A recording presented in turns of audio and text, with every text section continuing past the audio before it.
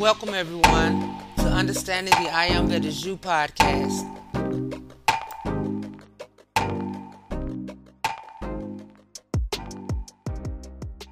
Yay! Hey everybody, it's your girl Wynn Ruffin, and I pray all is well with everyone, and your hearts and minds are full of love, joy, and compassion for all God's children and all God's creation all over the world. But if not, remember, we are all connected to the same Spirit of the one living God, the source of all creation, our mighty life stream. So to not be loved to any of God's creation, for whatever reason, goes against the laws of life and of nature, causing an imbalance in all of creation that must be corrected. Because the Spirit of the one living God is love. Life is love. Therefore, everybody, think love, speak love, show love, and be love at your point on this earth, and emit the powers of those higher qualities from your mighty I Am presence back into the atmosphere, because it truly matters for all of us. Amen. Give thanks and praises for love and life, and y'all be loved.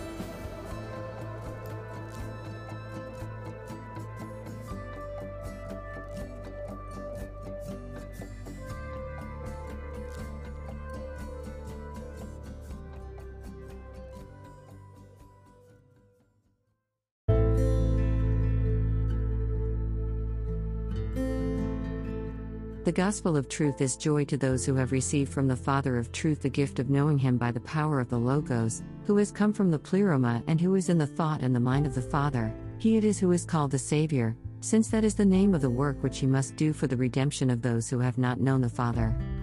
You see, the All had been inside of him, that illimitable, inconceivable one, who is better than every thought. This ignorance of the Father brought about terror and fear. And terror became dense like a fog, that no one was able to see. Because of this, error became strong. But it worked on its hillock substance vainly, because it did not know the truth.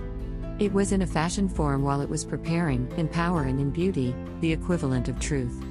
This then, was not a humiliation for him, that illimitable, inconceivable one. For they were as nothing, this terror and this forgetfulness, and this figure of falsehood, whereas this established truth is unchanging, unperturbed and completely beautiful. For this reason, do not take error too seriously. Thus, since it had no root, it was in a fog as regards the Father, engaged in preparing works and forgetfulnesses and fears in order, by these means, to beguile those of the middle and to make them captive. The forgetfulness of error was not revealed. It did not become light beside the Father. Forgetfulness did not exist with the Father, although it existed because of him. What exists in him is knowledge, which was revealed so that forgetfulness might be destroyed and that they might know the Father. Since forgetfulness existed because they did not know the Father, if they then come to know the Father, from that moment on forgetfulness will cease to exist. That is the gospel of him whom they seek, which he has revealed to the perfect through the mercies of the Father as the hidden mystery, Jesus the Christ. Through him he enlightened those who were in darkness because of forgetfulness.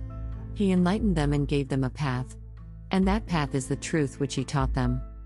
For this reason error was angry with him, so it persecuted him. It was distressed by him, so it made him powerless. He was nailed to a cross. He became a fruit of the knowledge of the Father.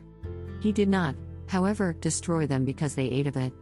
He rather caused those who ate of it to be joyful because of this discovery.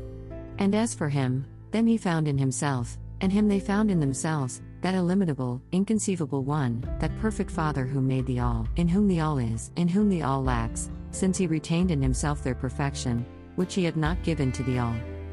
The Father was not jealous. What jealousy, indeed, is there between him and his members?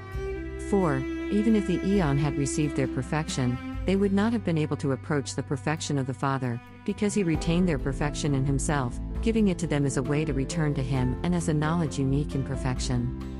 He is the one who set the all in order and in whom the all existed and whom the all lacked. As one of whom some have no knowledge, he desires that they know him and that they love him. For what is it that they all lacked, if not the knowledge of the Father? He became a guide, quiet and in leisure. In the middle of the school he came and spoke the word, as a teacher. Those who were wise in their own estimation came to put him to the test. But he discredited them as empty-headed people. They hated him because they really were not wise men. After all these came also the little children, those who possessed the knowledge of the Father.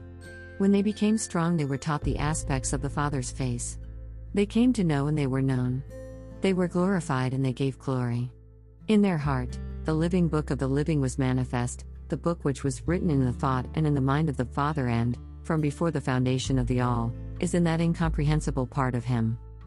This is the book which no one found possible to take, since it was reserved for him who will take it and be slain.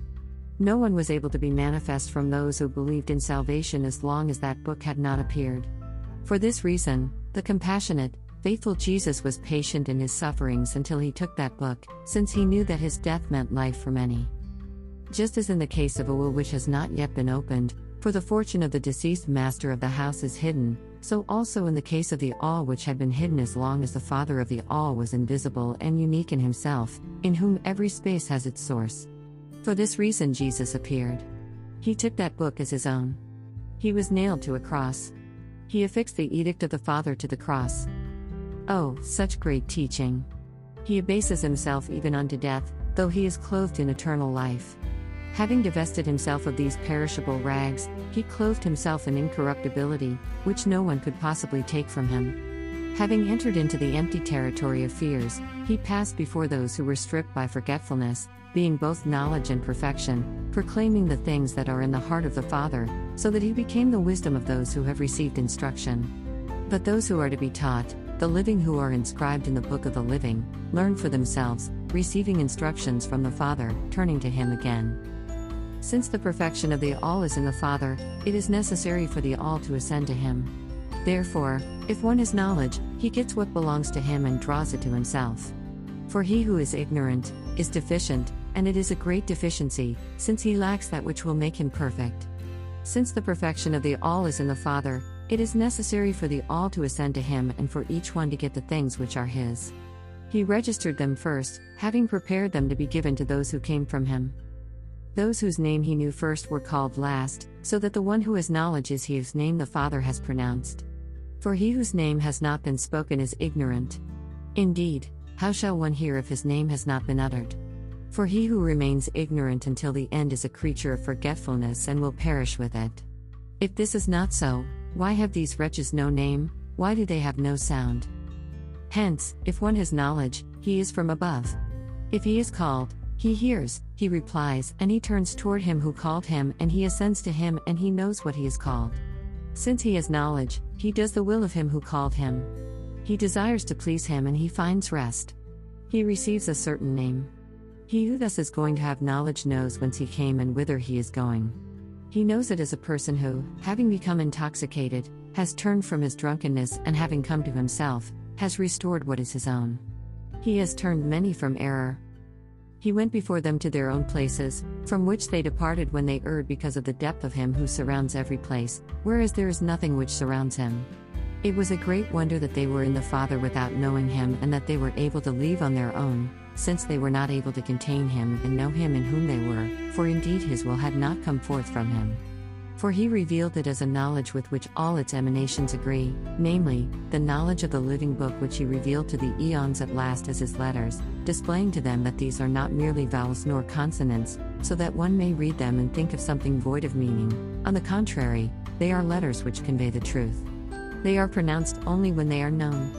Each letter is a perfect truth like a perfect book, for they are letters written by the hand of the unity, since the Father wrote them for the eons, so that they by means of his letters might come to know the Father. While his wisdom mediates on the Logos, and since his teaching expresses it, his knowledge has been revealed. His honor is a crown upon it. Since his joy agrees with it, his glory exalted it. It has revealed his image. It has obtained his rest.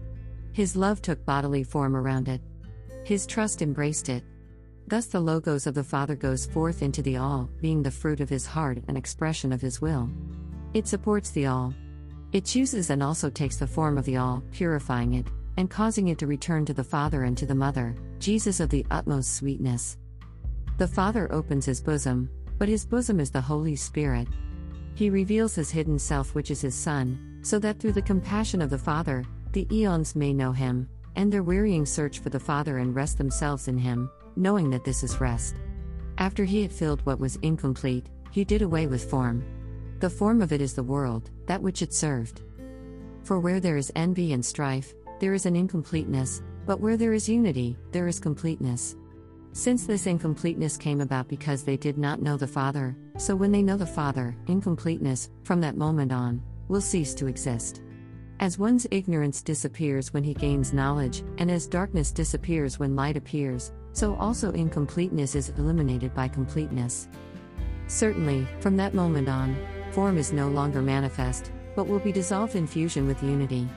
For now, their works lie scattered. In time, unity will make the spaces complete. By means of unity, each one will understand itself.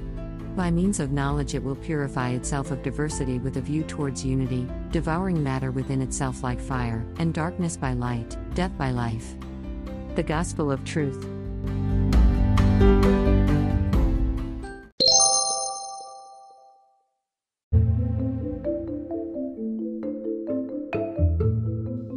Isis Unveiled, Volume 2, Chapter 1.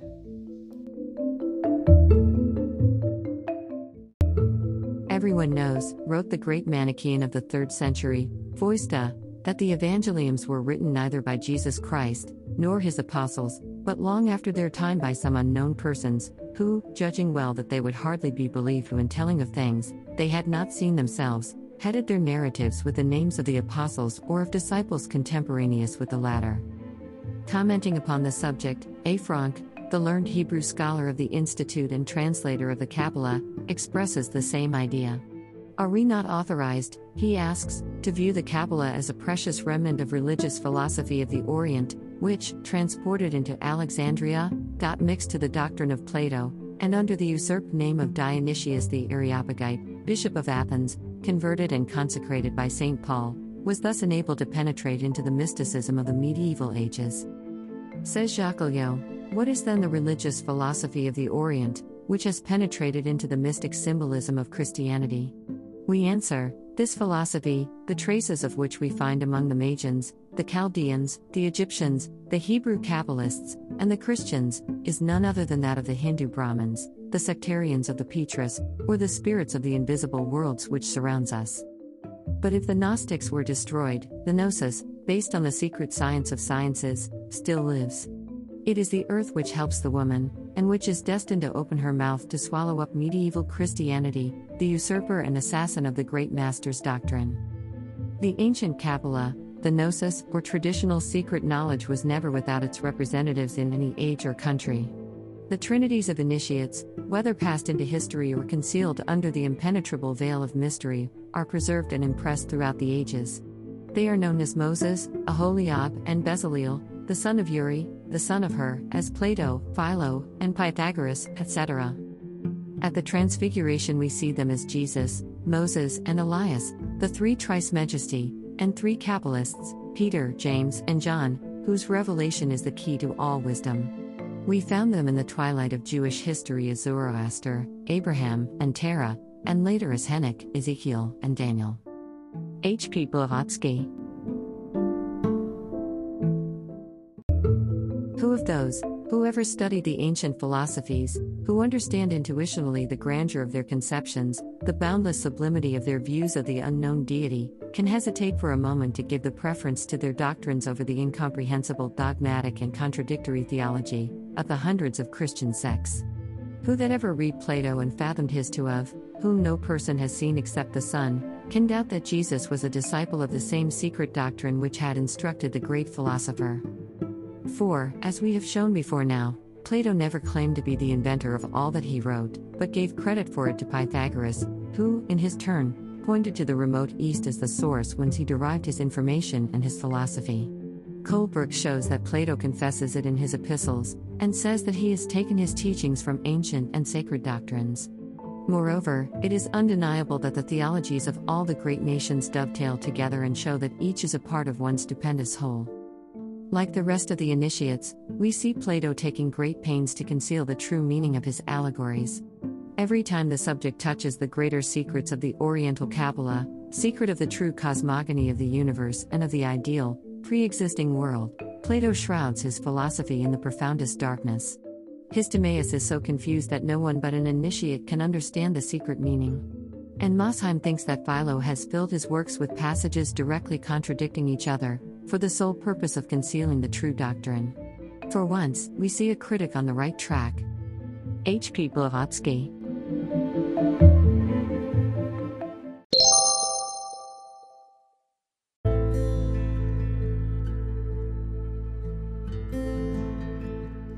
The I Am Discourses, Volume 15.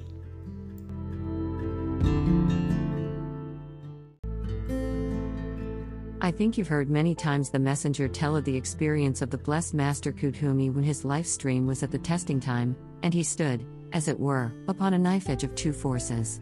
Just a breath could have thrown him into the destructive activities, and just a wave, one wave of love, drew him into the service of the light. And that experience was a tremendous thing. He said in the hour, when he of his own free will, had to make his choice as to whom he was going to serve, which activity of life, he said an uncle whom he loved very greatly and who loved him very greatly, just one wave of the love from that uncle who was thinking about him, made him decide to go the constructive way of life. That's why no one can be approximate how great is the power that can be released, and how great will the love render its service to life, when we pour forth the cosmic call for sacred fire love to strengthen the life streams of those whom we love, be they embodied or disembodied, strengthen those life streams by our love, strong enough to make them desire to go the constructive way of life. So, no earnest effort is lost. Not one wave of sincere, unselfish love, the sacred fire love of the cosmic Christ, not one wave can go out that does not eternally bless life. And that's what the world needs, since the world is taking its initiation in love. Surely those of you who understand this law, I'm quite sure you will see what service you can render to many life streams, whom you do not know, may be struggling with all they are, and have to try to hold to the constructive way of life, but the pressure of the mass accumulation of mankind's discord is so heavy upon them because of their own accumulation and desires of the past, that the struggle is one of life and death, the struggle to either go to the light or the struggle that allows the destructive force to swallow up the individual into the destructive activities, that sooner or later destroy everything. You cannot approximate the power in just one wave of feeling of love to life, that asks for love, forgiveness, and mercy to strengthen every life stream and enfold every life stream in that sacred fire power of all purifying love, that holds it to the constructive way of life, in the hour of its greatest trial. This is the love, forgiveness, and mercy which the beloved Master Jesus taught, and which every ascended Master not only has taught, but is to life, at all times. Beloved Lady Master Nada.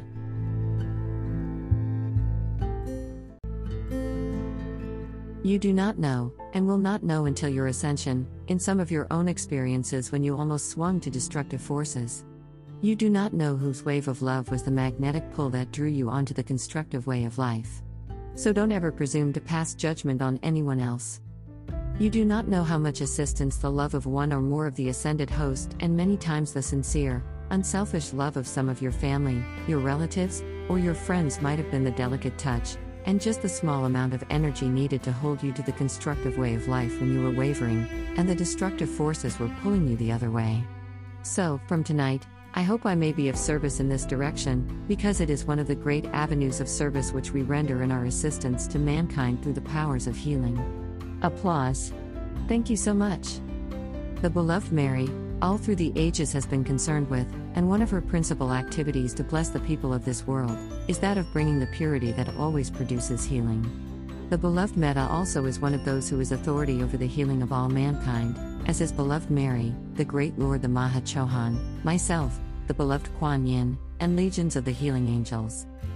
Therefore, there are great groups of the angelic host who are concerned just with pouring in and around human beings, the sacred fire's power flame to make individuals feel more kindly to life, and more kindly to those who sometimes injure them.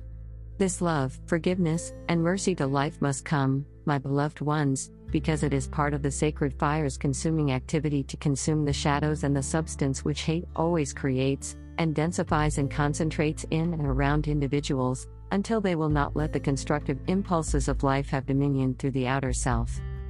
The great healing activities of the whole world come under the direction of the great Lord the Mahachohan and legions of the angelic host, ascended beings who have chosen to concentrate their service to life into the channels of healing to bring purification there, which heals mankind permanently. Beloved Lady Master Nada.